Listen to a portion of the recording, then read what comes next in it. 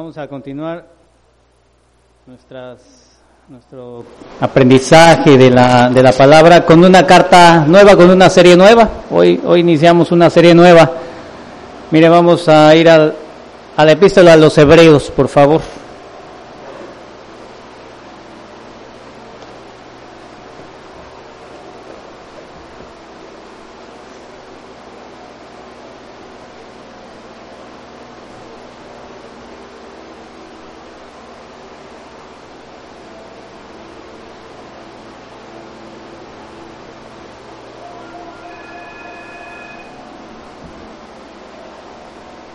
Nuestra serie se va a titular Una Vida en Fidelidad.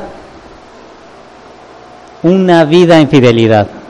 La epístola, vamos a llamarle también carta a los Hebreos, ¿sí? Vamos a iniciar el día de hoy. Es un estudio un poquito largo, un poquito más complicado, pero por supuesto es de mucha bendición y muy necesario hoy para la iglesia de nuestros días, muy necesario para nosotros mismos, estamos aquí en esta iglesia local, ¿verdad? También es muy necesario para nosotros. ¿Qué le parece si iniciamos? ¿Sí? Vamos a iniciar. Hoy vamos a nuestro tema, introducción a esta carta a los Hebreos. ¿Me parece? Bien.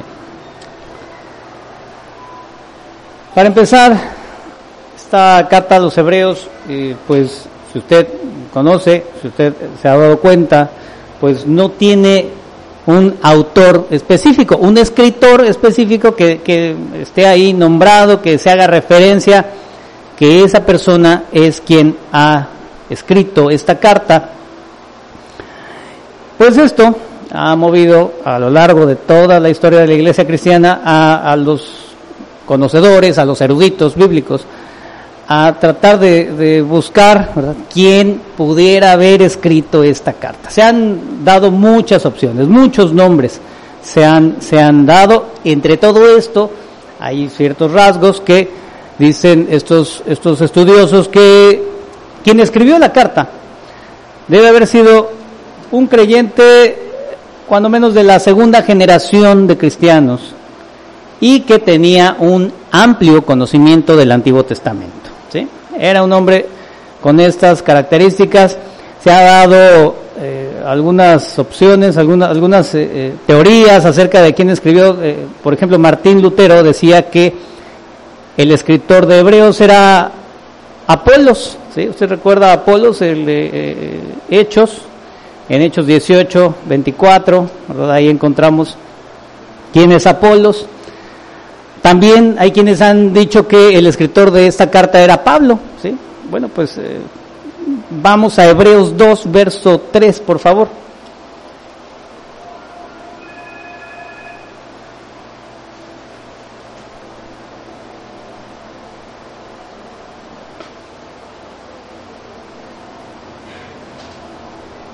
Vamos a apagar el celular. Ay, no, es el teléfono de aquí, ¿eh? El Señor nos está hablando. Ay, imagínese. No, el Señor nos habla por la palabra, ¿verdad? Dice Hebreos 2:3. ¿Cómo escaparemos nosotros si descuidamos una salvación tan grande? La cual, habiendo sido anunciada primeramente por el Señor, nos fue confirmada por los que oyeron, ¿sí? En este versículo, el escritor menciona nuestra necesidad de poner atención a la palabra de Dios, pero ahí mismo también él dice, esta salvación nos ha sido primeramente anunciada, dice, nos fue confirmada por los que oyeron, ¿sí? Esa salvación nos fue confirmada por los que oyeron, ¿sí? De aquí podemos entender que el escritor no había escuchado el Evangelio directamente del Señor, ¿sí? Este escritor había escuchado el Evangelio de alguien más, ¿sí? así como toda la iglesia, habían escuchado de parte de otra persona, no directamente del Señor, ¿verdad?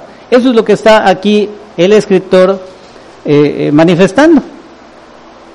Usted recuerda que Pablo siempre menciona que él no recibió el evangelio de ninguna persona, él lo recibió de Jesucristo mismo, ¿verdad? Bueno, pues aquí entonces descartamos que pudiera ser Pablo, ¿sí?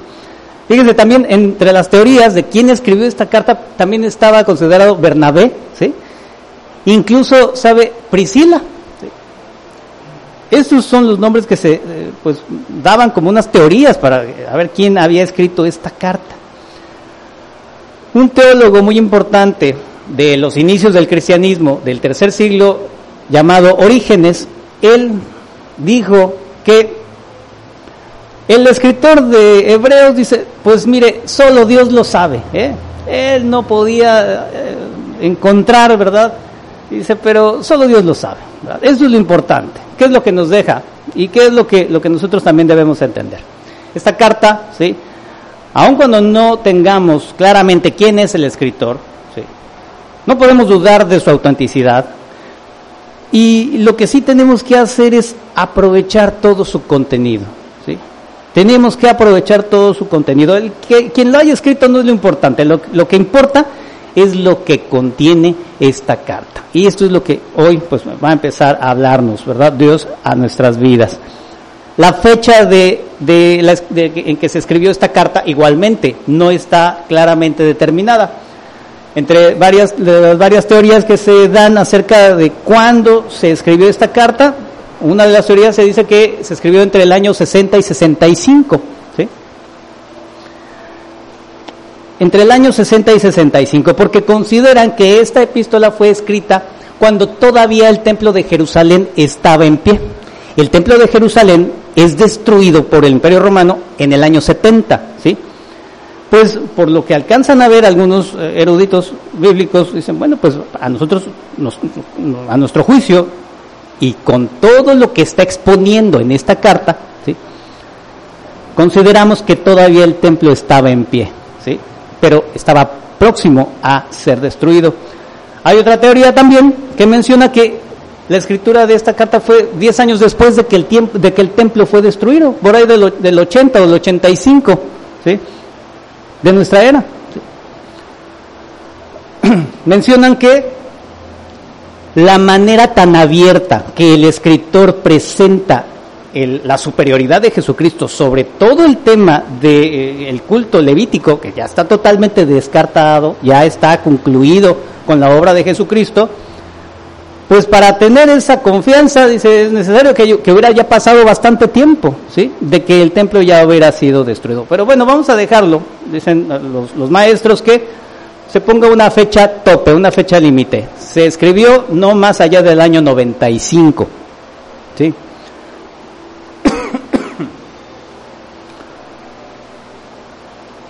Todos esos datos es muy importante para nosotros, ¿verdad? Tenerlos. Ya veremos ahorita cómo usted todas sus notas, recuerde, consérvelas, repáselas, ¿sí? Puede usted volver a escuchar los audios, vuelva a pasar en limpio sus escritos. Esto es muy importante. Hoy vamos a ver, y esta carta nos va a enseñar mucho acerca de esto. ¿A quiénes iba dirigida? Por supuesto, a los creyentes, ¿verdad? A los cristianos, pero estos cristianos eran o provenían del judaísmo. Eran judíos que se habían convertido a Cristo, ¿sí? Vamos a Hebreos 10:32, por favor.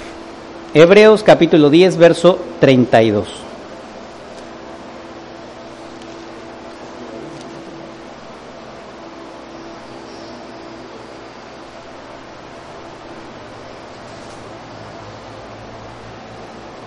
Mire cómo lo dice el escritor. Hebreos 10:32. Pero traed a la memoria los días pasados, en los cuales, después de haber sido iluminados, sostuvisteis gran combate de padecimientos.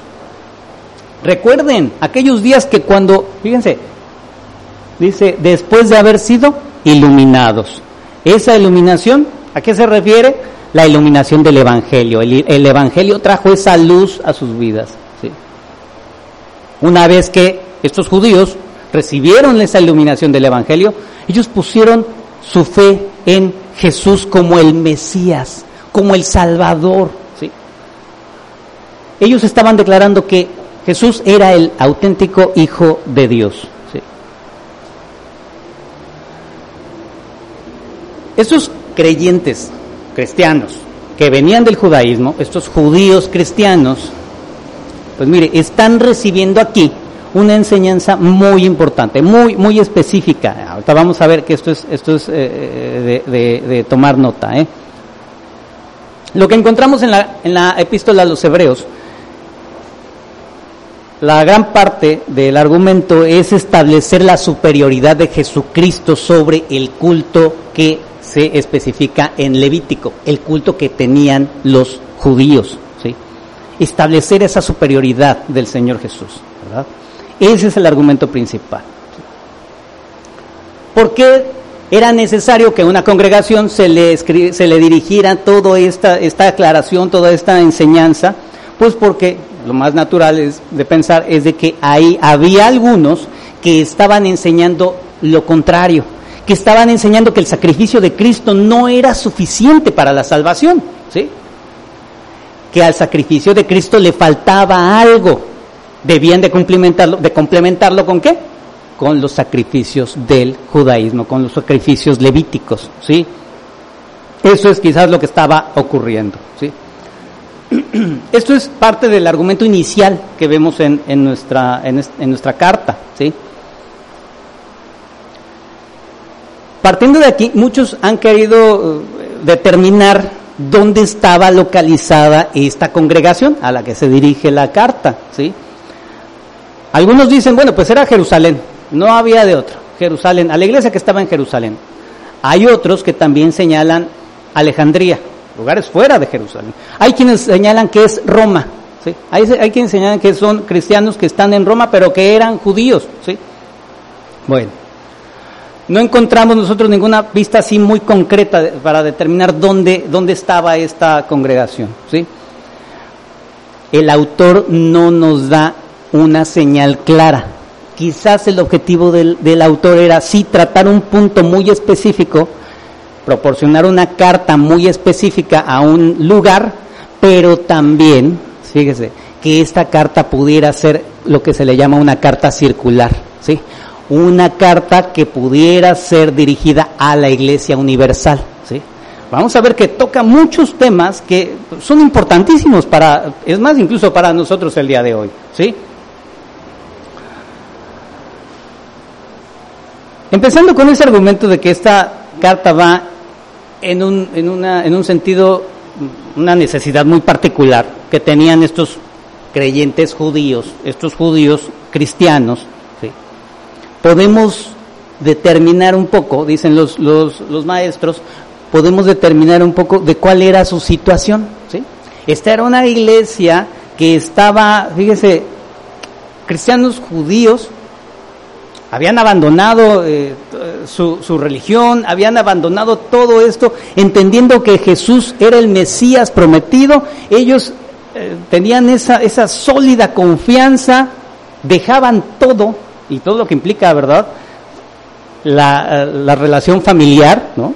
Abandonar la religión familiar, imagínese todo. Usted, supongo que más o menos algo le pasó. Al abandonar la religión familiar, a todo lo que se enfrentaba, ¿sí?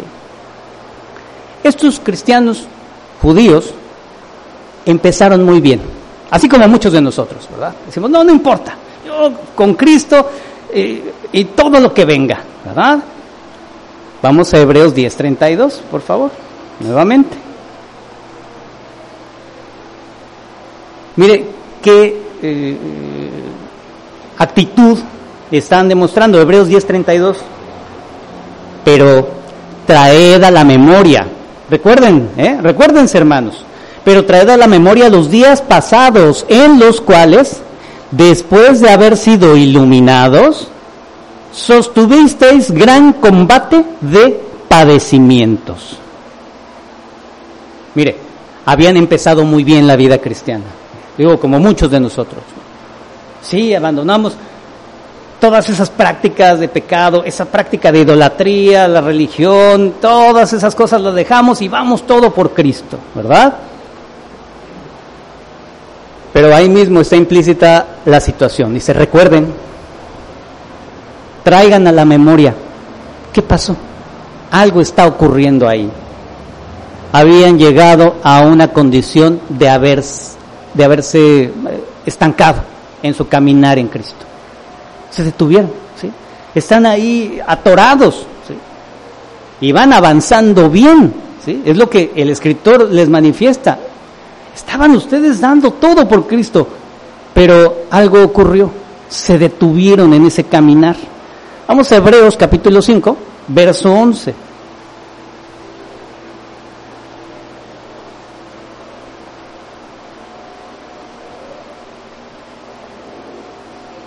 Hebreos 5:11 nos dice, acerca de esto tenemos mucho que decir y difícil de explicar, por cuanto os habéis hecho, mire, tardos para oír.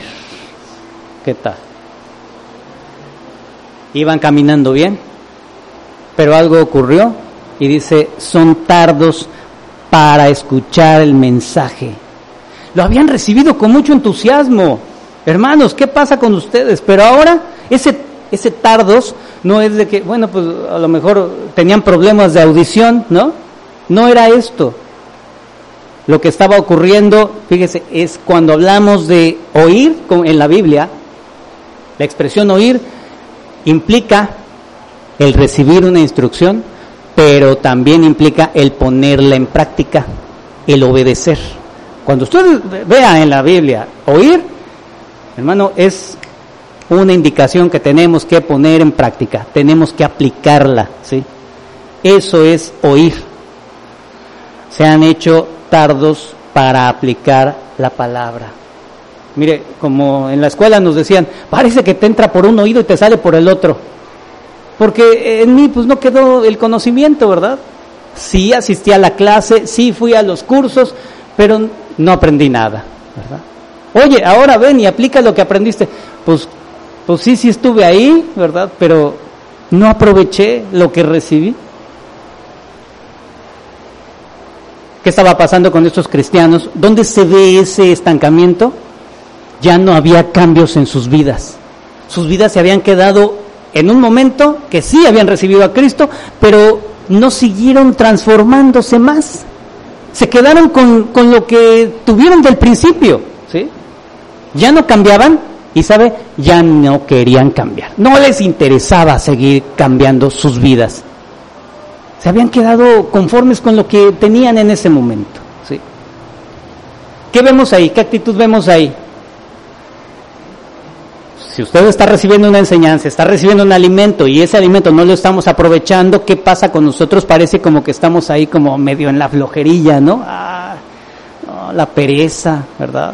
Ese era el riesgo que estaban ellos atravesando. Mire, vamos a Hebreos 6, verso 12, por favor.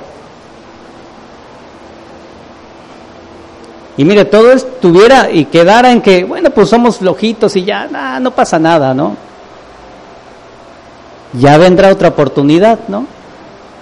Hebreos 6:12 dice, ¿estamos ahí? Indíqueme cuando estemos ahí. A fin de que no os hagáis perezosos. No os hagáis perezosos, dice el escritor, sino imitadores de aquellos que por la fe y la paciencia. ¿Sabe qué pasa con aquellos que viven en esa fe y que a través de la paciencia están mostrando esa fe? Dice, heredan las promesas. Heredan promesas, ¿sí? Pues no estamos viendo nada de parte de todo esto que vemos en la Escritura. Todas esas promesas no las estábamos viendo, no las estaban viendo ellos en sus vidas porque estaban siendo perezosos, tardos para oír, ¿sí? No estaban aprovechando ese mensaje, no estaban recibiendo ese llamado, esa exhortación, ¿sí? No había cambios en sus vidas. Usted recuerda, en la palabra nosotros estamos viendo una relación de pacto, ¿no? Dios cumple, Dios nos llama a cumplir, ¿sí? Y tenemos que dar esa respuesta, pero cuando no damos esa respuesta, mire, dice la Escritura que estamos en ese siendo perezosos, ¿Qué ocurre con alguien que, pues, es que no veo cambios en mi vida, no veo cambios, no veo que esto se componga? Dice la Escritura que esa gloriosa presencia de Dios se manifestará en mí, en mi familia, en lo que estoy haciendo, y no veo nada. No, a mí se me hace que eso, no, a mí no aplica, ¿verdad? A lo mejor yo no soy de esos escogidos, ¿no? Decimos, ¿no? O va y se recarga ahí en la pared a llorar y a decir, bueno, a mí no me tocaba, ¿verdad? El desánimo. Vamos, por favor, a Hebreos capítulo 12, por favor. Hebreos 12, verso 3, por favor.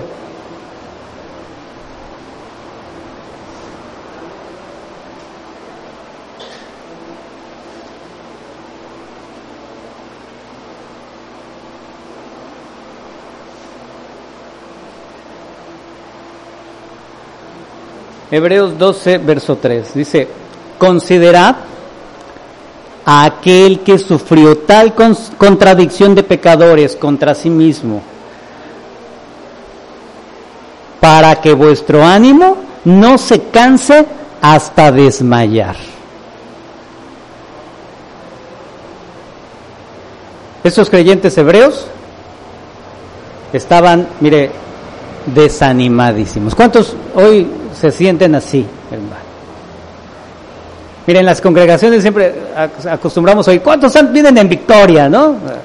Y yo le pregunto, ¿cuántos se sienten así desmayados, no? ¿Cuántos sienten que ya, esto no cambia, ni va a cambiar, ni tiene para cuánto, ¿no? Hay algo que está ocurriendo, Dios no es el culpable, Miren, ni las circunstancias son las culpables. La exhortación y el llamado de parte de Dios a estos creyentes, en este escritor dice: consideren aquel que sufrió tal contradicción de pecadores contra sí mismo, Miren a Cristo. Sí. Él sí tuvo que batallar contra estas situaciones bien graves, ¿sí?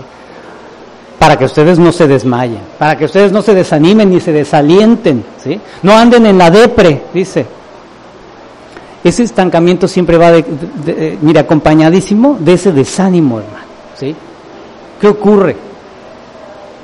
Faltaba ánimo, faltaba exhortación, faltaba un llamado ahí. Vamos al verso 12, Hebreos 12.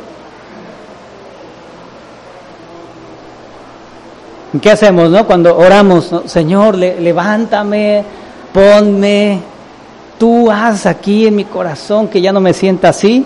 Mire cuál es la indicación de parte de Dios, Hebreos 12, ¿lo tiene ahí? Por lo cual, dice: levantad las manos caídas y las rodillas paralizadas. Eso es una orden. ¿Y quién cree que lo tiene que cumplir? Mire, primeramente yo, Por lo cual, levantad las manos caídas. Es cuando está uno así todo como los changuitos arrastrando ahí las manos. ¿Sí los ha visto? Así. Pero ellos porque así son físicamente, pero nosotros por ese desánimo nos sentimos que los hombros caídos, ¿verdad? Y las rodillas paralizadas de que estamos tan aletargados, tan en esa somnolencia, ¿sí? No hay avance. Y dice el Señor: adelante, camina, ¿sí? Ese estancamiento, mire, no ocurre así, no viene de la nada,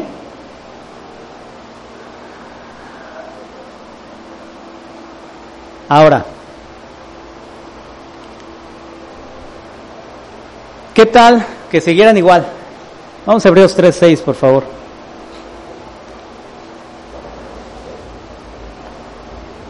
Hebreos capítulo 3, verso 6. Todo esto ya se estaba viendo en la iglesia, ¿sí? Ellos mismos se estaban dando cuenta de la condición, ¿sí? ¿Qué pasa entre nosotros cuando nos damos cuenta de que alguien está viviendo así? Mire, hermano, eso es mire, eso es lo natural y la realidad. Lo que menos hacemos es acudir a Dios por ese hermano, ¿Sabe qué es lo que pasa con nosotros? Empieza a ver como un contagio, Empieza a ver como un contagio.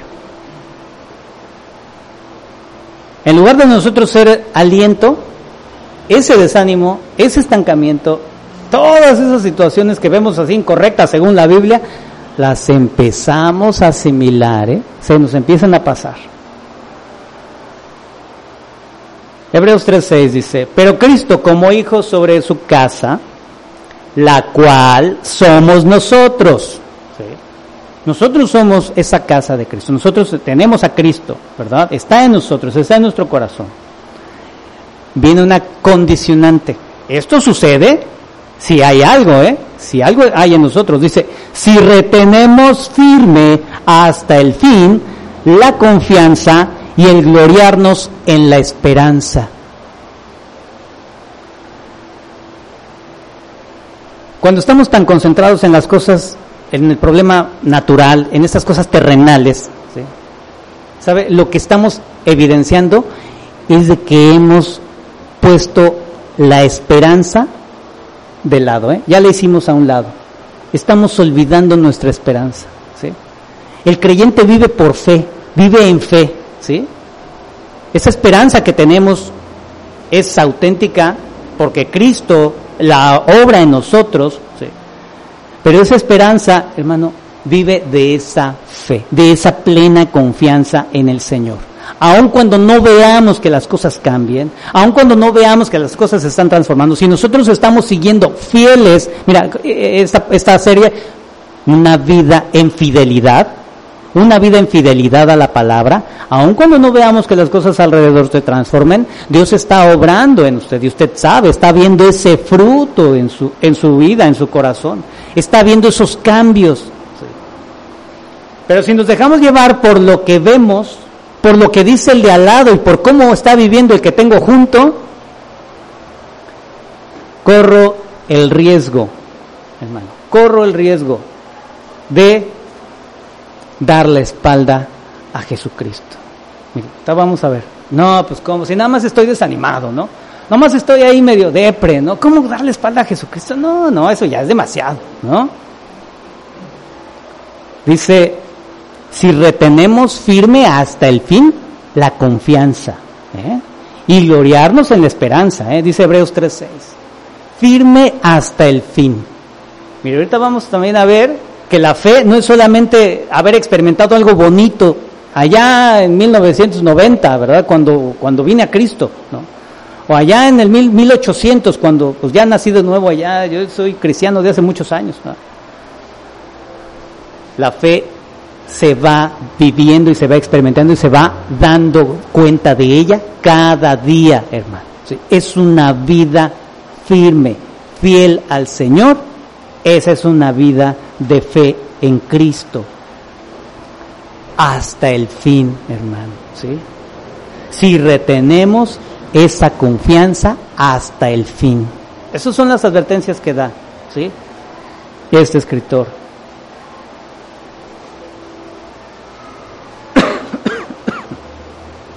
Ahí mismo en Hebreos 3, vamos al verso 14.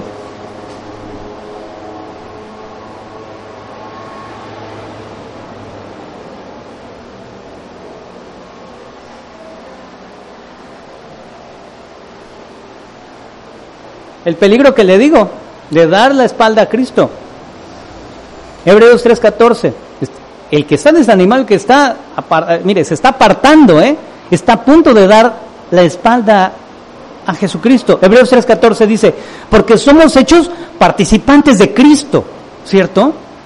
Hemos nacido de nuevo, recibimos el Evangelio, nos confrontó, nos arrepentimos, el Señor nos dio el nuevo nacimiento. Somos hechos participantes de Cristo.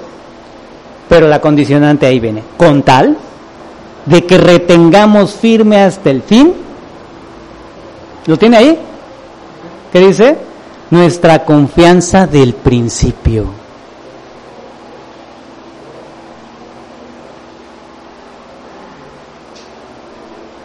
El riesgo es dejar de ser participantes de Cristo. porque hay una condicionante. Tenemos que retener firmes hasta el fin. Esa confianza. Decimos, ¿cómo voy a perder mi confianza en el Señor si soy cristiano, si vengo a la reunión? Ay, vengo todo traqueteado, pues sí, pero ay, ahí voy todavía, ¿verdad? Hermano, vivir en Cristo no es solamente venir al culto, venir a las iglesias, llenar las iglesias, traer su Biblia, ahí darle unas leídas, ¿verdad? La vida en Cristo es realmente esa obra en el Espíritu de parte de Dios en nosotros, y lo que provoca en nosotros una respuesta, un cambio, ¿sabe? Cada día de nuestra vida. Cada día de nuestra vida. Mire, vamos a Hebreos 10:23, por favor.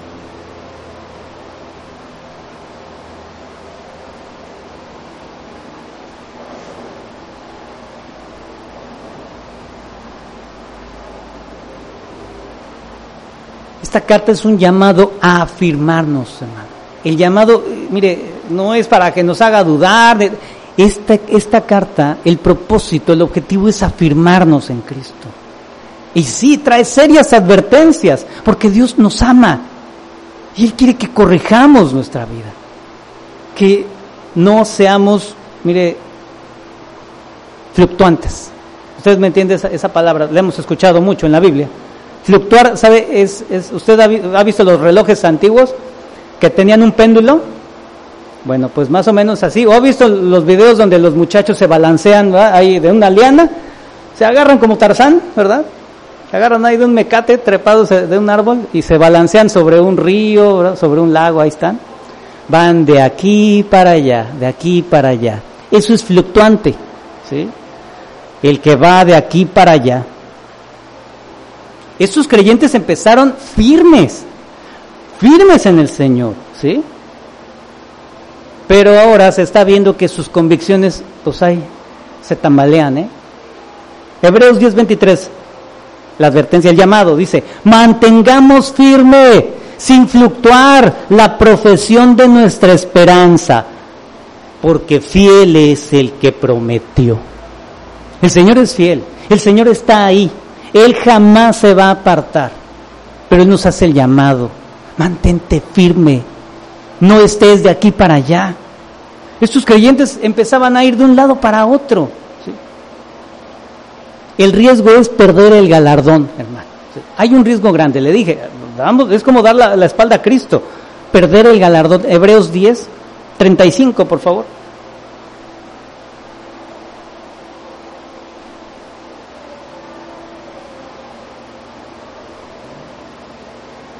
Hebreos 10, verso 35.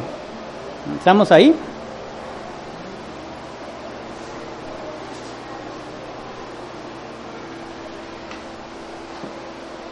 Nos dice, no perdáis pues vuestra confianza, que tiene grande galardón. ¿Sí? Necesitaban reaccionar, ¿sí? Necesitaban despertar ya. Están perdiendo esa confianza.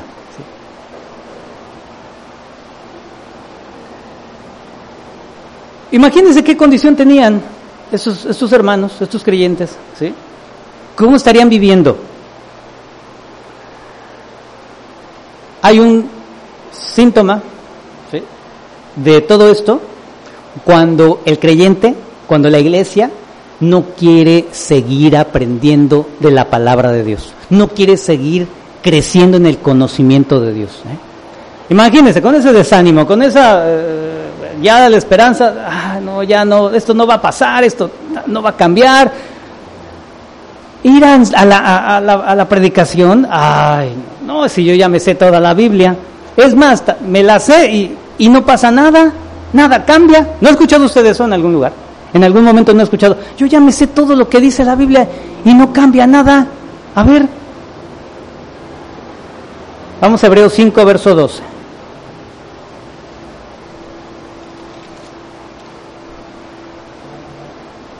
Esos creyentes andaban ya en dudas, todos desorientados, de aquí para allá, ¿verdad?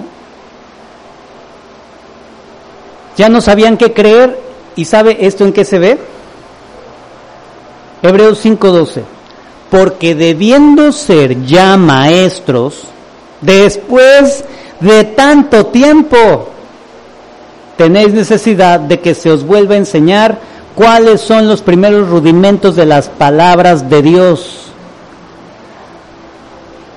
Mire, digo, este es un síntoma siempre, luego nos alerta de que hay algo muy grave, ¿sí?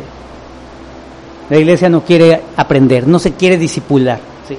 No quiere seguir creciendo, ¿sí? No quiere tener ese conocimiento, comprender de una mejor manera la Escritura, ¿sí?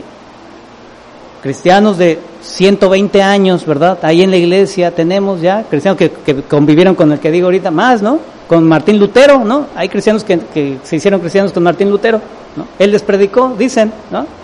Tienen todos los años, ¿verdad? Dicen, no, ir ahí a esa iglesia para que te enseñen. Esos no saben nada. No. Yo ya aprendí de fulanito de tal, de sutanito. No, esos sí eran grandes maestros, ¿verdad? ¿Y sabe dónde se muestra todo esto? En un crecimiento así, ¿verdad? En un apartarse de la esperanza, en vivir, esa vivencia cristiana, oyendo y dejando pasar el consejo, ¿verdad? No poniéndolo en práctica en sus vidas, ¿sí? Todo esto, ¿verdad? Debiendo ser ya maestros. Parece que les tienen que volver a explicar, ¿verdad? Los principios básicos. Mire, sigue diciendo Hebreos 5:12. Y habéis llegado a ser tales que tenéis necesidad de leche y no de alimento sólido.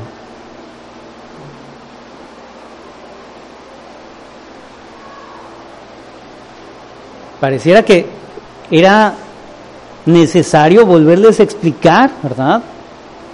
¿Cuáles son los principios de la fe en Cristo? ¿Sí?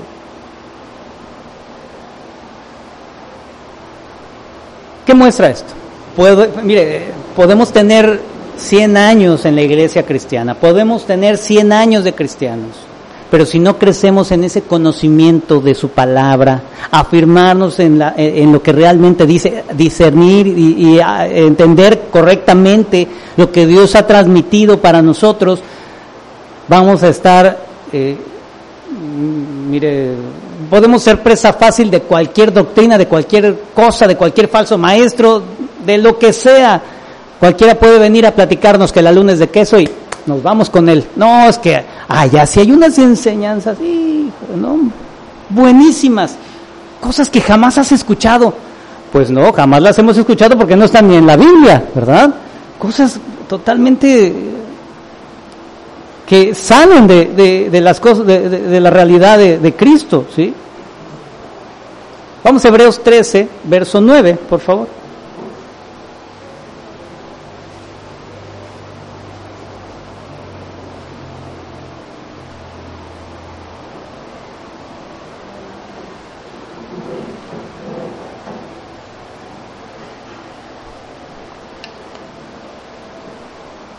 Hebreos 13, 9. ¿Estamos ahí? Nos dice, no os dejéis llevar de doctrinas diversas y extrañas, porque buena cosa es afirmar el corazón con la gracia, no con viandas, que nunca aprovecharon a los que se han ocupado de ellas.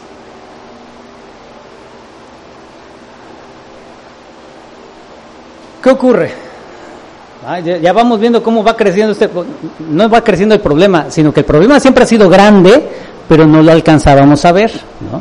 Así es lo que necesitamos nosotros, a la luz de las Escrituras, ir viendo qué tan grande es el problema en nuestro corazón, ¿sí?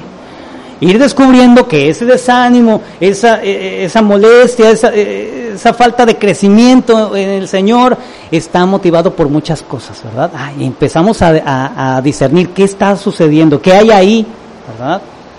Falta enseñanza, la enseñanza correcta, por eso estoy de aquí para allá, buscando en un lado, busco en otro, ya abrí en el internet, ya me inscribí al YouTube a 20 canales cristianos y todos dicen que son cristianos y nadie habla cosas de la Biblia, hablan puras cosas raras, ¿verdad? Y no cambia mi vida, ¿sí?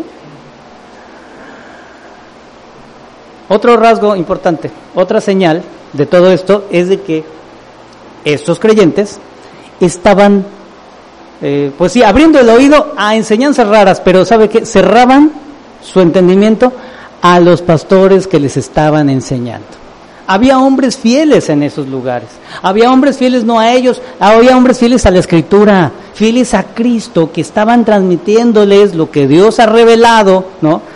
Pero ellos que decían, ay, no, no, pues he estado ahí y mi vida no cambia, voy a buscarle por otro lado, a ver si por allá, ¿no? ¿Qué ocurría? Vamos a Hebreos 13, verso 17.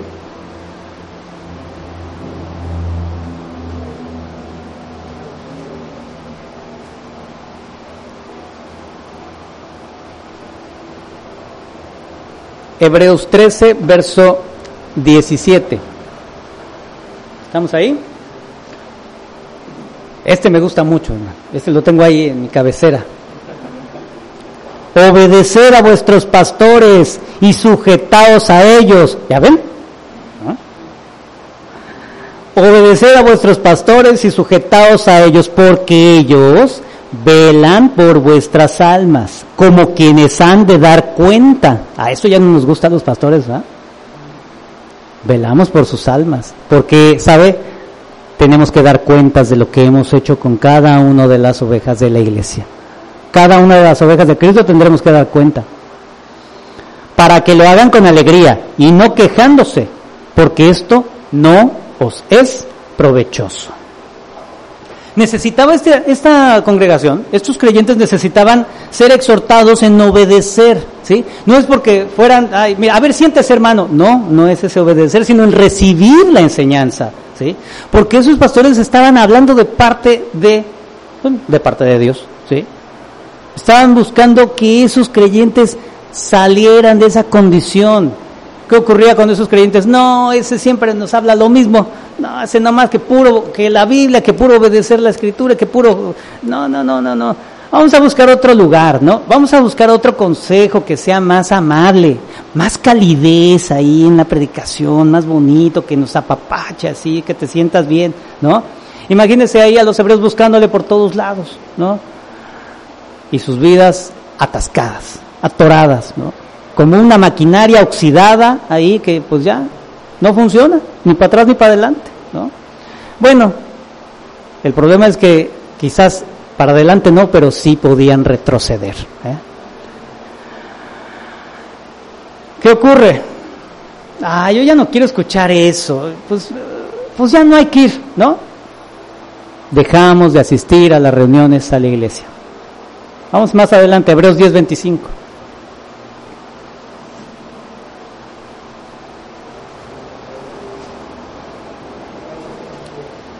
¿Qué dice? No dejando de congregarnos, como algunos tienen por costumbre, sino exhortándonos, y tanto más, cuanto veis que aquel día se acerca.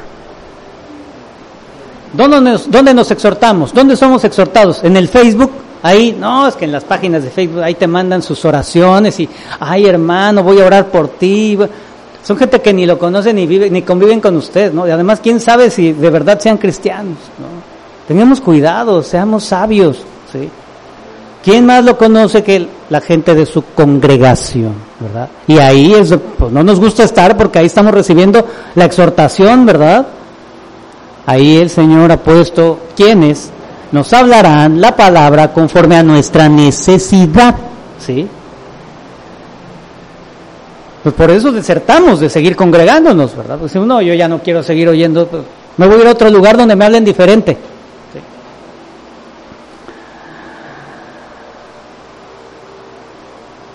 ¿Para qué seguir ahí si están insistiendo con lo mismo y yo sintiéndome abatido, ¿verdad? Ya no tengo ese deseo, ¿verdad? Estos creyentes ya no tienen el deseo de seguir recibiendo la palabra, ¿sí? ¿Qué ocurre, hermano, con esto? Si usted ha visto a alguien, si usted de alguna manera tiene contacto con alguien que se ha apartado de la iglesia, que ya no asiste, no de que ya se cambió, no, alguien que ya no asiste a la iglesia, ¿sí? Hermano, es una situación muy grave, ¿sí? alguien que ya no, si usted antes lo veía, que participaba, que iba, que a lo mejor iba a su congregación y que ahora ya no, ya nada, ¿verdad? Eso es realmente de tener mucho cuidado, ¿sí? Esa persona en algún momento tal vez vuelva, bueno, pues ya dejo pasar, estoy descansando unos 3 años, ¿no? Ya después de 3 años vuelve a buscar otro lugar. Y luego así, ¿no? Así anda, de un lado a otro. ¿Sabe qué muestra eso? Una vida tibia, ¿verdad? Y otra vez, nosotros tenemos contacto con alguien así. A lo mejor no tenemos esa relación tan cercana, pero, ¿sabe? Siempre nos impactan los ejemplos, ¿eh? Los seres humanos nos impacta el ejemplo. Pero ¿sabe cuál ejemplo nos impacta más? El mal ejemplo. Somos muy dados a seguir los malos ejemplos, hermano. Y ¿sabe? La vida cristiana empieza a volverse tibia y dicen algunos maestros mediocre, ¿sí? Así chafita. Una vida cristiana, ay, no importa, ahí como la vayas viviendo. Que no te estás congregando, no, ya sabes, te vas ahí al internet y ahí yo me estoy alimentando por internet, ¿no? Yo ahí veo mis estudios y eso es un grave síntoma, hermano. Tenga cuidado, ¿sí? Eso está mostrando el estancamiento que está viviendo ese creyente, ¿sí? Esos creyentes no tenían internet, ¿verdad? Pero ellos se estaba mostrando que estaban apartándose, ¿sí? Se estaban apartando de las reuniones, ¿sí? Y aquí viene el riesgo grave. Al apartarse, como le dije, de esa maquinaria, no es solamente el problema que ya no pueda seguir avanzando, sino aquí el problema es ir hacia atrás, ¿sí? Retroceder, ¿sí? Ellos pudieron haber empezado con un desánimo, con algo que los lastimó, que los hirió y dijeron, bueno, ya, hasta aquí, ¿verdad? Me detengo, ya me cansé de esta vida, en Cristo pues no he visto cambios, ¿verdad? Dejo de reunirme, dejo de congregarme, dejo de escuchar, dejo de leer la Biblia, y esa persona está, mire, así de llegar a negar a Cristo, de darle la espalda a Cristo, ¿sí? Ese es el peligro que hay, hermano, y ese es el peligro que estaban viviendo los hebreos, ¿sí? Vamos a Hebreos 2:1, por favor. Vienen advertencias serias, ¿sí? En esta carta.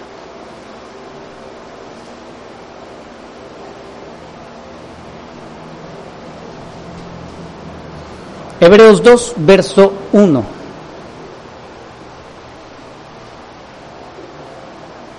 Por tanto, es necesario que con más diligencia atendamos a las cosas que hemos oído. Es un llamado de verdad fuerte, ¿eh? Con más diligencia. La palabra diligencia habla de una dedicación, de un gran esfuerzo, de poner toda su atención, todos sus sentidos, pero está diciendo Pablo, con mayor, ¿sí? Mayor diligencia. Es un llamado muy fuerte, hermano. ¿Por qué? Dice el escritor. Ya ve cómo queda uno todavía, le dije de Pablo. Por tanto es necesario que con más diligencia atendamos a las cosas que hemos oído. Y viene el problema, no sea que nos deslicemos. No sea que nos deslicemos. Hebreos 3:12, por favor.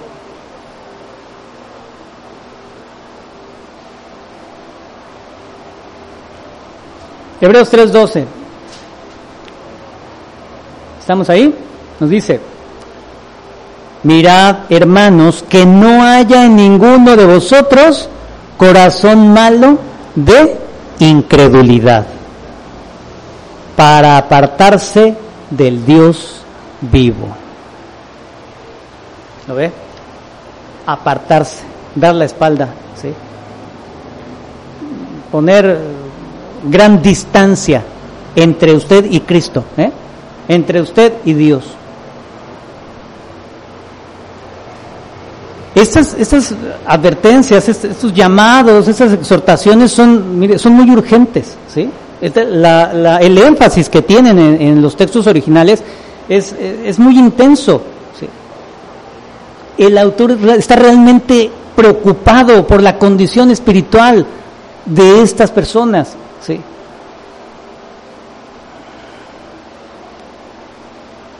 Aquí, mire, estamos ya viendo esa amenaza realmente de apartarse. La Biblia lo menciona como apostasía, ¿sí? Apartarse de Dios, ¿sí?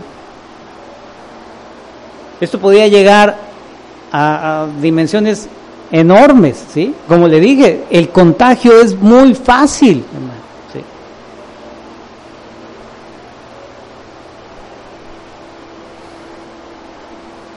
¿Qué sucedía? Estos hebreos que habían venido a Cristo, que estaban ya viviendo como cristianos, ¿verdad? Habían sido iluminados por el Evangelio. ¿Qué cree que había sucedido con ellos? Estaban regresando a las prácticas del judaísmo. Estaban volviendo al judaísmo, ¿sí? ¿Qué ocurría entonces con ellos? ¿Qué estaba pasando? Vamos a ver. Algo que estaba influyendo en ellos, podemos inferir, es que habían perdido esa esperanza de que el Señor volviera pronto. ¿O sabe? De que el Señor volviera, ¿sí? Esto es lo que los estaba llevando a ellos a apartarse, a retroceder, a alejarse, ¿sí? En los primeros años del cristianismo, los que se convertían al Señor estaban convencidos de que el Señor iba a venir en breve. Usted ha escuchado esa expresión, esa frase. Mire, vamos a Hebreos 10:37, por favor.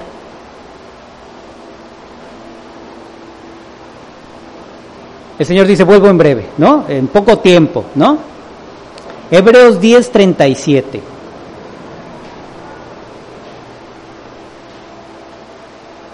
El escritor de Hebreos lo señala, mire. Porque aún, usted tiene ahí su Biblia, dice, un poquito, ¿no? Esa frase, ¿qué tal? Aún un poquito, y el que ha de venir, vendrá y no tardará. Ahora, debemos nosotros tomar esta frase como creyentes, gente que vive en la fe, a la luz de lo que dice la Biblia, ¿verdad? Cuando vemos estas expresiones de un poco, algo que es breve, poco tiempo, ¿sí? Nosotros sabemos que está hablándonos en un tiempo, se le llama un tiempo escatológico, ¿verdad? Nosotros estamos viviendo en esta era, ¿sí? En este lugar que es pasajero. Este lugar donde estamos viviendo, la manera que nosotros estamos viviendo, no es permanente. Lo permanente son las cosas de Dios, lo eterno, ¿sí? Poco tiempo para que el Señor vuelva, ¿sí? Muchos de estos creyentes se dejaban llevar, ¿verdad?, por la idea de que, bueno, Cristo va a volver pronto y va a venir. Fíjese, todavía traían la idea del judaísmo.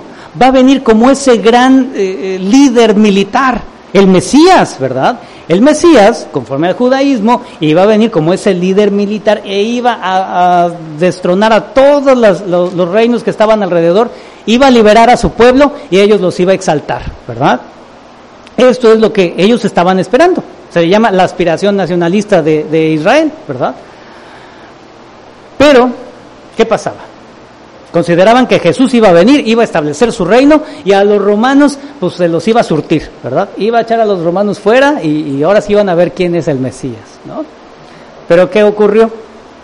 Jesús no llegaba, Jesús se tardaba. Hoy, mucha gente el día de hoy dice, oh, pues es más, hay una broma que dice, no, ¿vas a regresar o no regresas? O como dice la Biblia, decían unos en una congregación, o como dice la Biblia, que dices que vienes pronto, como dice el Señor, y no ha venido, y ni va a venir, ¿no? Haber perdido la esperanza en el regreso del Señor, ¿verdad? Ellos estaban pues viendo que el Señor no regresaba pronto, ¿verdad? Pasaron meses, pasaron años, ¿sí? Y no se concluía esa obra del mesiasgo de Jesús, ¿sí? No se estaba cumpliendo. ¿Qué pasa? ¿Sí? ¿Quién tenía la culpa ahí, hermanos? ¿La Biblia? ¿El Señor Jesús por no regresar por ellos? ¿Qué estaba pasando? Los creyentes tenían mal enfocado, mal entendido lo que Jesús había hablado, ¿sí? Su mal entendimiento, su mal enfoque, ¿sí?, los estaba poniendo en esa condición, ¿sí? eran ellos los que estaban fallando, ¿cierto? El desánimo que esto les causaba, las dudas que eso les causaba, eran por su mal entendimiento de lo que dice la Escritura. Había otra situación también. Como vimos, y el escritor de esta carta dice que él no escuchó personalmente el Evangelio, no lo escuchó personalmente de Jesús, ni estuvo con él, ¿verdad? No vivió con él, ¿sí? Como los apóstoles. Él y esta iglesia recibieron el Evangelio, como le diríamos, de trasmano, ¿no? 2 o 3 personas después, 2 o 3 generaciones, 2 generaciones después, quizás directamente de los mismos discípulos, ellos recibieron el Evangelio, ¿sí? Pero no directamente, ¿sí? ¿Qué pasa con esto, hermano?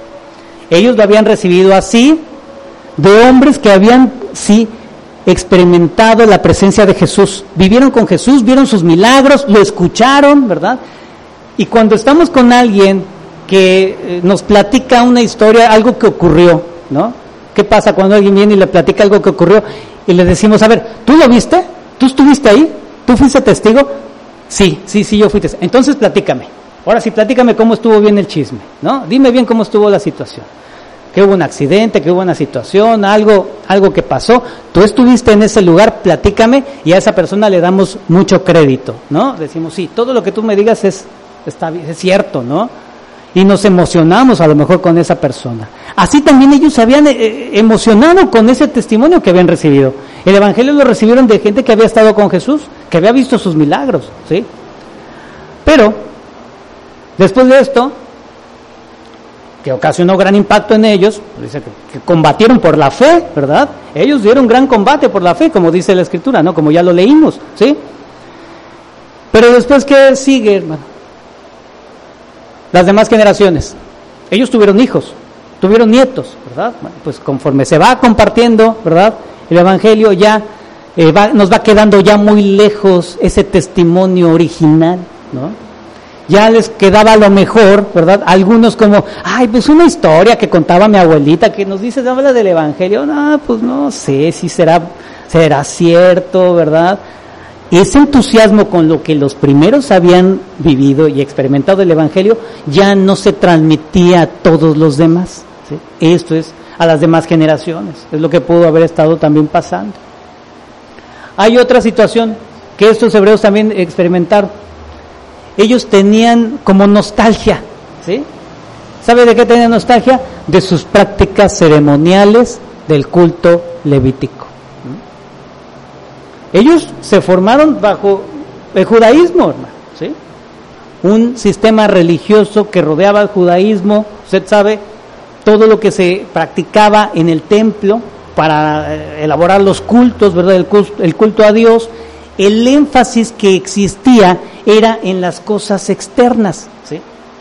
La preparación del templo, imagínense el templo adornado de una manera maravillosa, ¿verdad? Los sacerdotes cómo andaban con sus ropajes, ¿verdad? Tenían una vestimenta muy particular, ¿sí? Todo lo que las cosas que había dentro del templo eran impactantes, ¿sí? Eran hermosas, ¿sí? Se seguía una liturgia, ¿sí? Una manera de realizar ese culto, ¿sí? Pues era, de verdad, tocaba mucho a los sentidos, ¿verdad? Impactaba la vista, ¿sí? Imagínense entrar a ese templo, el aroma que se percibía, estaba constantemente ofreciéndose el incienso, ¿verdad? Todo esto, ¿verdad? Que ellos habían experimentado, ¿verdad? Le digo, el énfasis en esta práctica era lo visible, lo externo, lo material, ¿sí? Imagínense estar en ese lugar, en el templo, los muebles eran bellísimos y todos cubiertos de oro.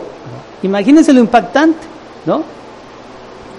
Pero estas personas reciben el Evangelio, son iluminados por el Evangelio de Cristo, y dicen, maravilloso, ahora sí entendemos que Jesús es el Mesías, el Hijo de Dios, en Él se cumplen todas las promesas, en Él se cumple todo el antiguo pacto, ¿Dónde nos reunimos? Vénganse ahí a mi casa.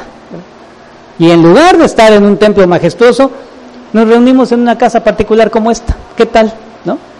Y ahí un individuo que les compartía, ¿verdad?, el mensaje de Dios, el mensaje de Cristo, vestido igual que ellos, ¿no?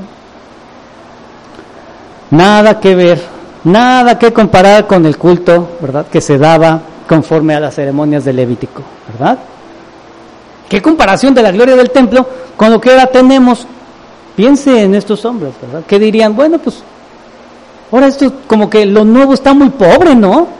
Antes era riquísimo y lo que se ofrecía, las ofrendas, todo, los grandes maestros ahí, los sacerdotes, ¿verdad?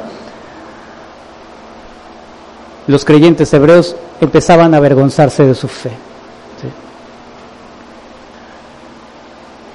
¿Sabe de qué se olvidaban? Mire, hay algo que también debemos de considerar. A veces lo visual solamente se centra y nos muestra cosas de la superficialidad, ¿eh? Tengamos cuidado. Cuando nos dejamos llevar por cosas visuales, lo visual nomás se concentra en lo superficial, ¿eh? Tenga cuidado. Cuando vemos cosas caras, ostentosas, ¿verdad?, cosas así, edificios enormes, ¿verdad?, a veces eso es un sustituto para lo espiritual, hermano, ¿sí? Lo ostentoso a veces pensamos que es lo espiritual, ¿sí? Debemos tener cuidado, ¿sí? Toda esa parafernalia que se llevaba en el culto del templo, ¿verdad?, el ver a los sacerdotes entrar y salir con esos ropajes, ¿verdad?, todo lo que se hacía, a veces, mire, eso es lo único que está mostrando un protagonismo, hermano. ¿Sí? Qué bonito sería ahorita, mira, el pastor y entra con su toga y le ponemos un púlpito aquí de ¿qué madera será de las más finas, hermano? De cedro, de caoba, ¿verdad? Y forramos nuestras paredes aquí de caoba y qué bonito venir aquí a adorar al Señor entre esta riqueza, ¿verdad? Y ver a un hombre ahí gallardo y bien vestido con algo aquí en la cabeza. Imagínense la religión tradicional de hoy, ¿no? ¿Cuál es la religión tradicional, no?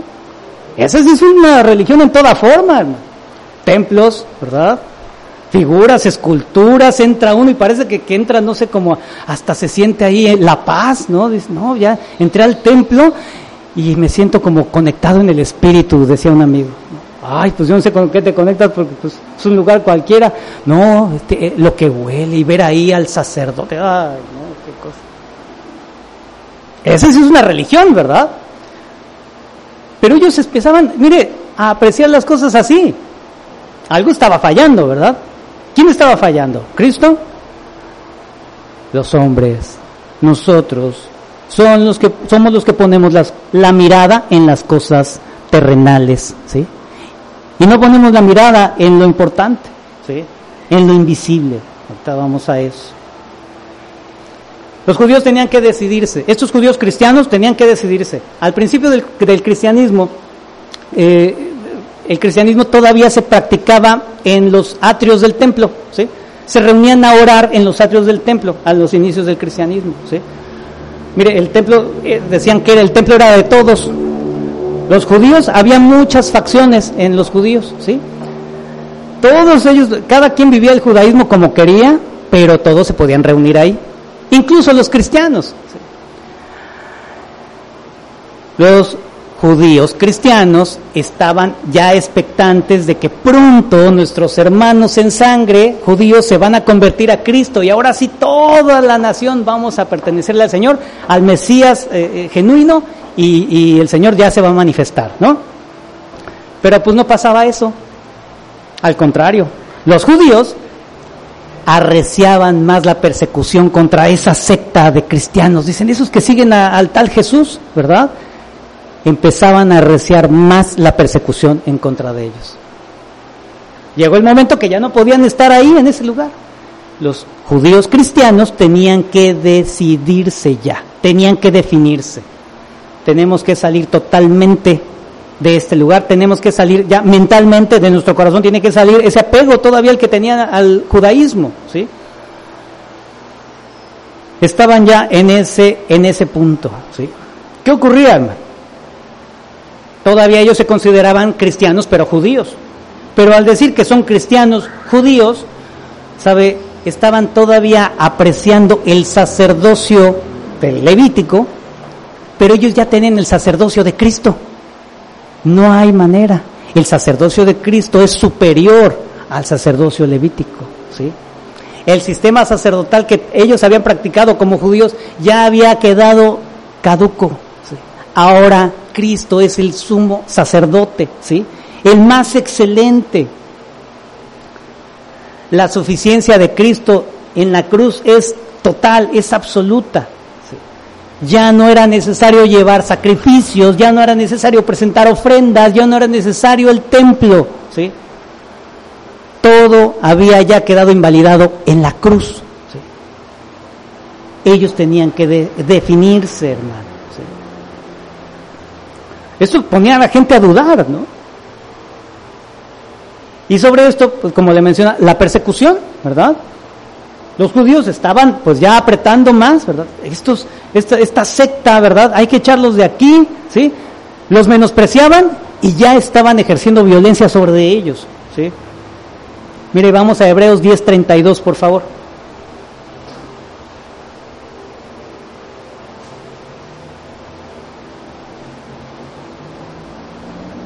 Hebreos 10, verso 32.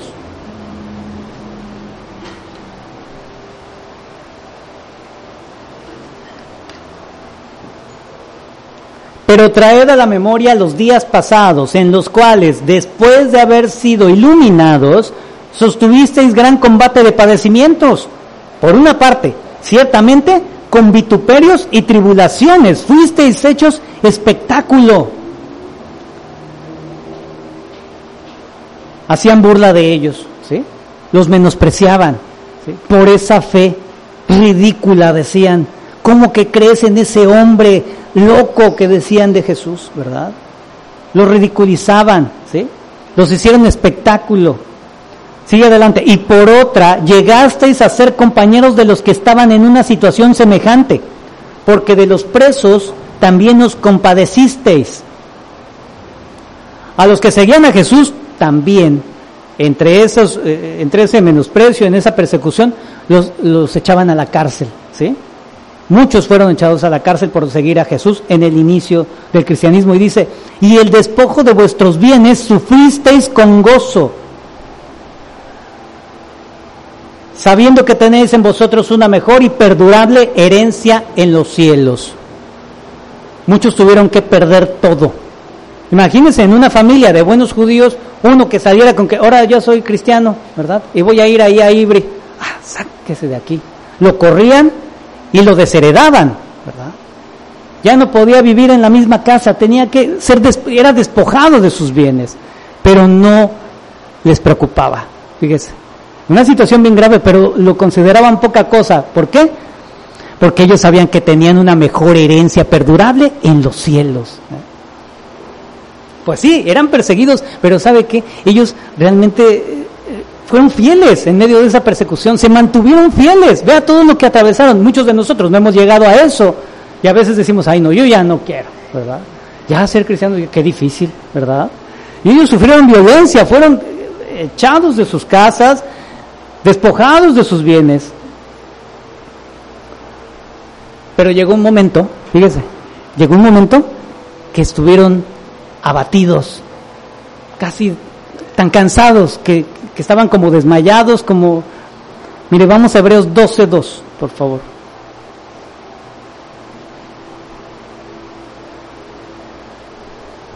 Dieron ese combate porque estaban firmes en su fe. Algunas situaciones ocurrieron y era necesaria la exhortación, era necesario el llamado. Hebreos 12:2. ¿Estamos ahí? Puestos los ojos en Jesús, el autor y consumador de la fe, el cual por el gozo puesto delante de él sufrió la cruz, menospreciando el oprobio, y se sentó a la diestra del trono de Dios. Ahí debemos de poner nuestros ojos. Eso le dice a los hebreos. Considerad a aquel que sufrió tal contradicción de pecadores contra sí mismo, para que vuestro ánimo no se canse hasta desmayar, porque aún no habéis resistido hasta la sangre, combatiendo contra el pecado.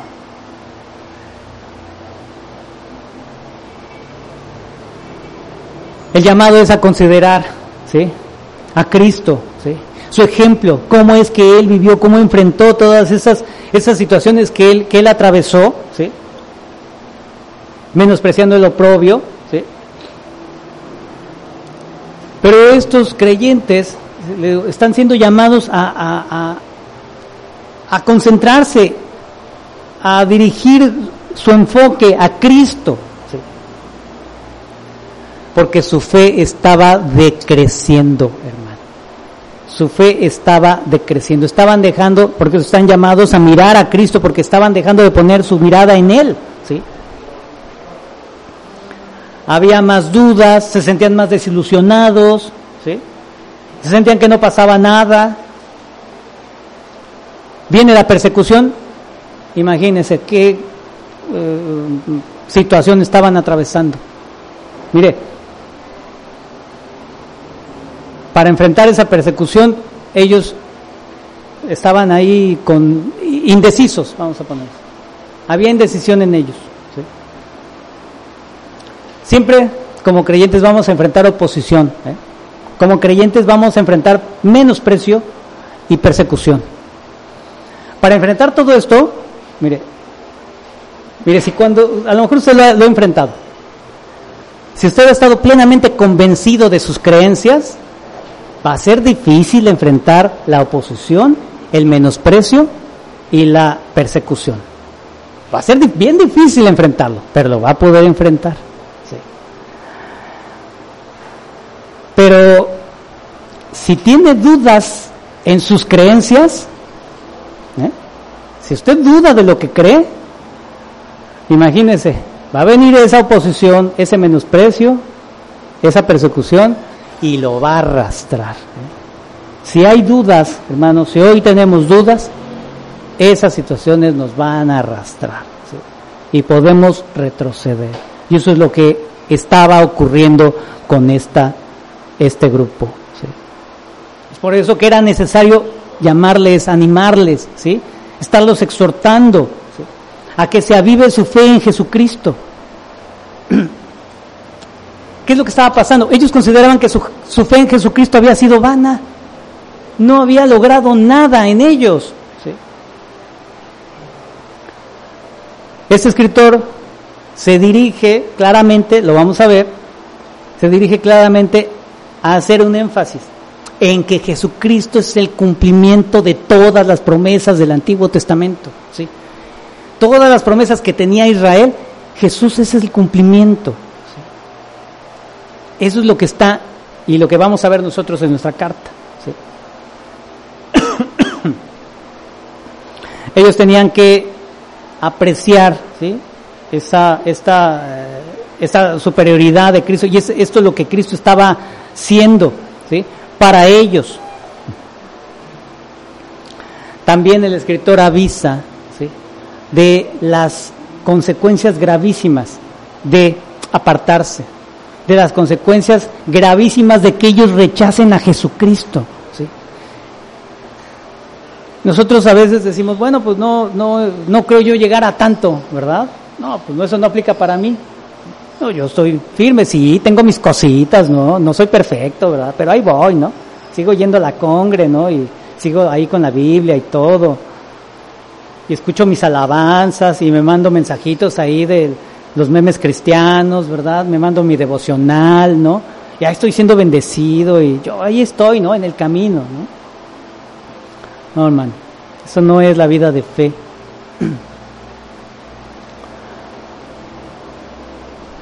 Esa gente se estaba aferrando todavía a la sombra.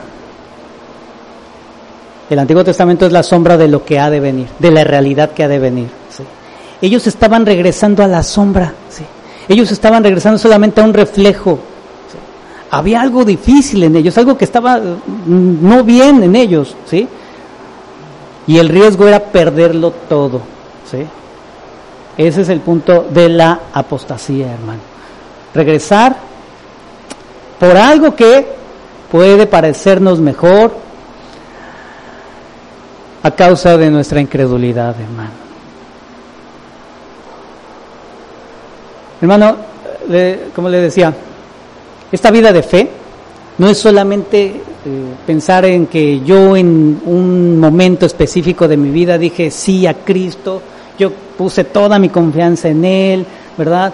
Ese día, no, hombre, ocurrieron cosas maravillosas, y te puedo dar aquí mi testirrollo, ¿verdad? Te voy a dar mi testirrollo, un día le voy a contar mi testimonio, ¿no? Mi testirrollo, para que lo impacte, ¿no?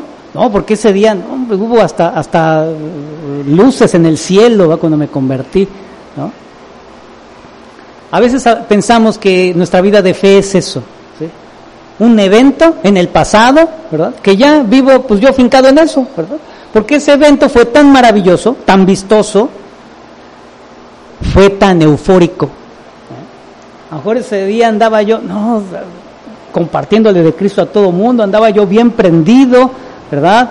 Mire, todo eso puede haber sido algo, pues sí, una respuesta natural que dimos, ¿verdad? Pero mire, la vida de fe es algo mayor, ¿sí? El concepto bíblico de fe habla de un compromiso, hermano, ¿sí? Habla de un rendirse. El compromiso no es de que, bueno, ya lo hice allá hace 10 años, ¿verdad? El compromiso, cuando se experimenta el día a día. Si yo estoy en un compromiso, estoy llamado a cumplir, ¿verdad? En cualquier momento, en cualquier instante. Es un compromiso, hermano. Es un rendirse. El rendirse no es de que pues ya me rendí, como los niños jugando luchitas, ¿verdad? Ya me rendí, pero mañana me das la revancha, ¿no? El rendirse implica toda nuestra vida delante del Señor, todos los días. Una entrega total a Jesucristo. Esa es la vida de fe. ¿Qué motivó esto? La palabra de Dios. La palabra motivó esto en mí, ¿sí? Esa respuesta que yo le di al Señor, ¿sí? Y deposité mi confianza, mi plena confianza en Dios, mi plena confianza en Cristo, mi plena confianza en su palabra, en nada más. Mi plena confianza está en Él, en Dios, en Cristo, en su palabra. En Él estoy plenamente entregado, plenamente rendido, ¿sí? En un compromiso. Vamos a ver entonces ese compromiso, hermanos. Vamos a Romanos 4, por favor. La fe verdadera no es aquella que cuando se convirtió ocurrieron grandes milagros, usted fue sanado de una grave enfermedad, o usted, como yo, que cuando vine a Cristo crecí 15 centímetros. Todas esas cosas, ¿verdad?, que a veces nos enfocamos, ¿no? Que se nos ha enseñado que eso es la vida de fe, que esa es la vida en Cristo, que eso es la salvación. No, hermano. La vida de fe, sí, es un evento inicial que es motivado por la palabra de Dios, el Evangelio, ¿sí?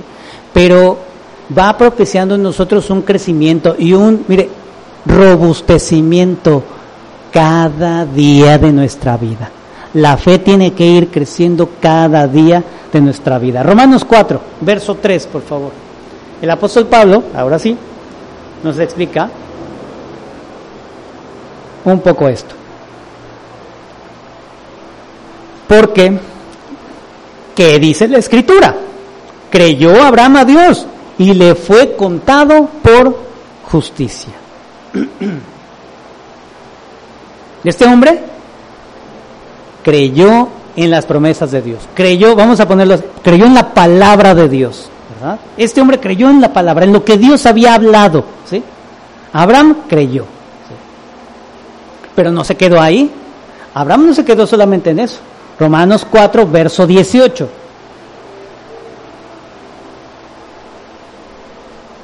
Creí en ese momento, creí en un instante, ¿sí?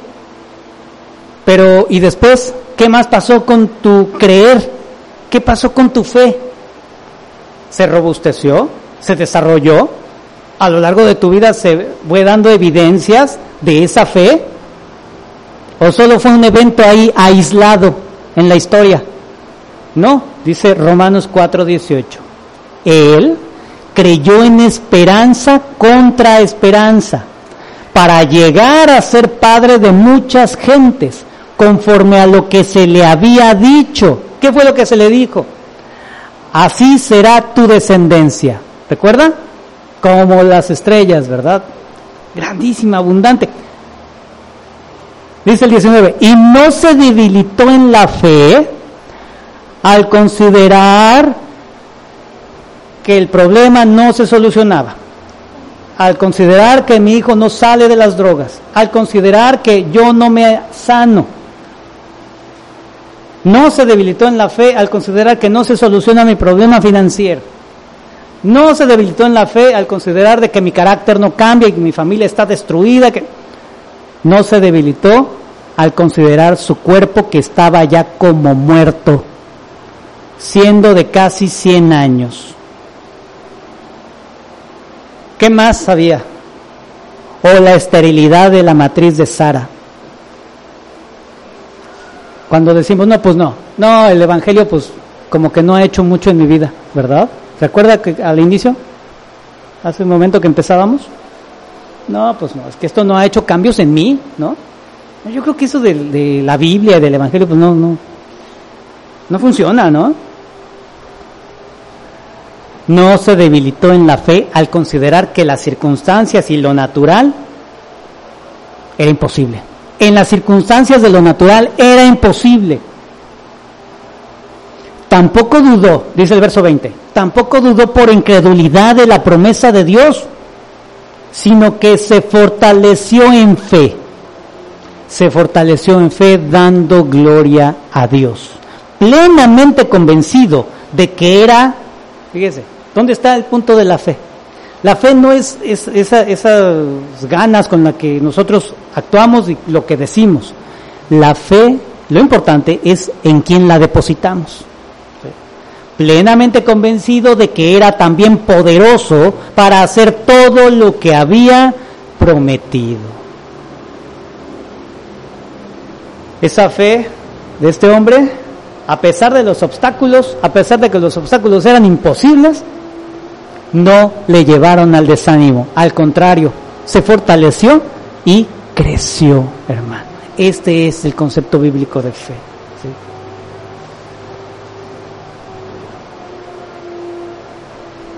Eso es a lo que nos llama nuestra carta, hermanos, en esta enseñanza. Hoy a partir de hoy lo que vamos a ver, eso es lo que nosotros estamos llamados, a que esa fe crezca, se robustezca, se desarrolle. ¿Sí? Eso es a lo que nos quiere llevar Dios, hermano. Esa es la exhortación que nosotros encontramos aquí, en esta carta. Permanecer fieles, ¿sí? Mantenernos, ¿sí? En medio de estos últimos días, esta situación que hoy estamos viviendo, ¿sí? Este mundo así como es, gobernado por el pecado, por la maldad, en medio de este mundo, ¿sí? Estamos llamados a ser fieles, a permanecer fieles a Dios, una vida en fidelidad. Hay mucha gente que ha retrocedido, hay mucha gente que ahorita está buscando falsas enseñanzas, hay mucha gente que hoy está buscando, infinidad de cosas totalmente torcidas, que nada tienen que ver con la Biblia, que nada tienen que ver con Cristo, que nada tienen que ver con el Evangelio. ¿Sí? Es por eso que para estos hebreos y para nosotros es muy provechoso nuevamente recordar y aprender bien la superioridad de Cristo sobre todo. ¿Qué es aquí lo que Hebreos nos da específicamente? Cristo es superior al culto levítico, Cristo es superior a los ángeles, Cristo es superior a Moisés, ¿sí? Cristo es superior al sacerdocio, Cristo es superior a todas las cosas en nuestra vida, hermano, ¿sí? Jesús es superior en todo. Él es nuestro sacerdote. Él es el que dio el sacrificio perfecto por los pecados, ¿sí? Ya no hay más sacrificios. Él es el sumo sacerdote que ofrece ese sacrificio. Eso es para nosotros todo y para nosotros es suficiente, hermanos.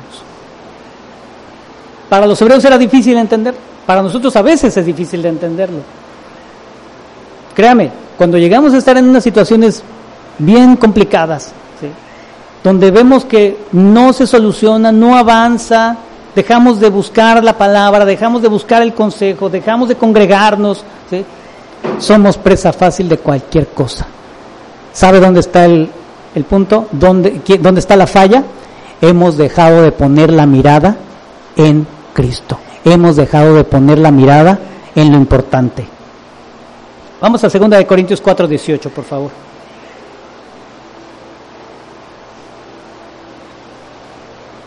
Se entiende que estos hebreos querían solucionar su problema con cosas naturales, terrenales, hermano, con una religión, algo que ellos ya tenían, pues ya como sea, es como dicen, malo conocido, ¿no? Más vale malo conocido, ¿no? Querían solucionar toda su vida con cosas terrenales, hermano. Pero esas cosas terrenales van a desaparecer, nada de eso perdura. 2 Corintios 4:18. No mirando nosotros las cosas que se ven, sino las que no se ven. Pues las cosas que se ven son temporales, pero las que no se ven, ¿cómo son, hermano? ¿Cómo son las que no se ven? Eternas, hermano. Las cosas que se ven son temporales, no permanecen. Todo eso que nosotros vemos va a tener un fin. Nuestro cuerpo incluso tiene un fin. Se va a acabar, se va a destruir, va a volver al polvo, todo volverá al polvo. ¿Qué es lo que perdura? Lo que no es visible, ¿sí? Lo que no es visible, eso es lo que perdura, ¿sí? Las cosas importantes para la vida no son las cosas materiales, las cosas que podemos palpar, que podemos ver, ¿sí? Todo esto va a pasar, hermano, ¿sí? Es por eso que el mundo desprecia todo lo espiritual, ¿verdad? Bueno, ahorita ya dicen que están despertando las cosas espirituales. Usted ya ve que están todos torcidos, ¿verdad? Están, pero bien revueltos, ¿sí? Porque no miran a Cristo, ¿sí? Pero nosotros que somos creyentes buscamos lo firme, lo estable, mirarlo a Él, ¿verdad? Concentrarnos en Él, aunque en lo natural no lo veamos, ¿verdad? Esa es nuestra esperanza. No lo vemos, pero sabemos que Él está con nosotros, Él está en nosotros, ¿sí?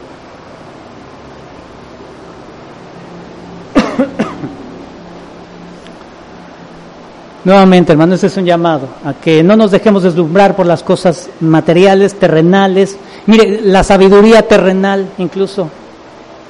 ¿Qué busca usted? ¿Dónde busca el consejo? ¿Dónde busca la solución, la guía, el discernimiento? ¿Sí? ¿En su entendimiento? ¿En su sabiduría? ¿En su experiencia? Esa experiencia, esa sabiduría es terrenal y es pasajera. Búsquela en lo eterno, mire a Cristo, busque el consejo que perdura. Este consejo jamás va a desaparecer. Pongamos nuestra mirada en lo invisible. Sigamos al Señor. Vamos a terminar aquí, hermanos, y si Dios permite, la próxima semana iniciamos nuestro estudio de nuestra carta.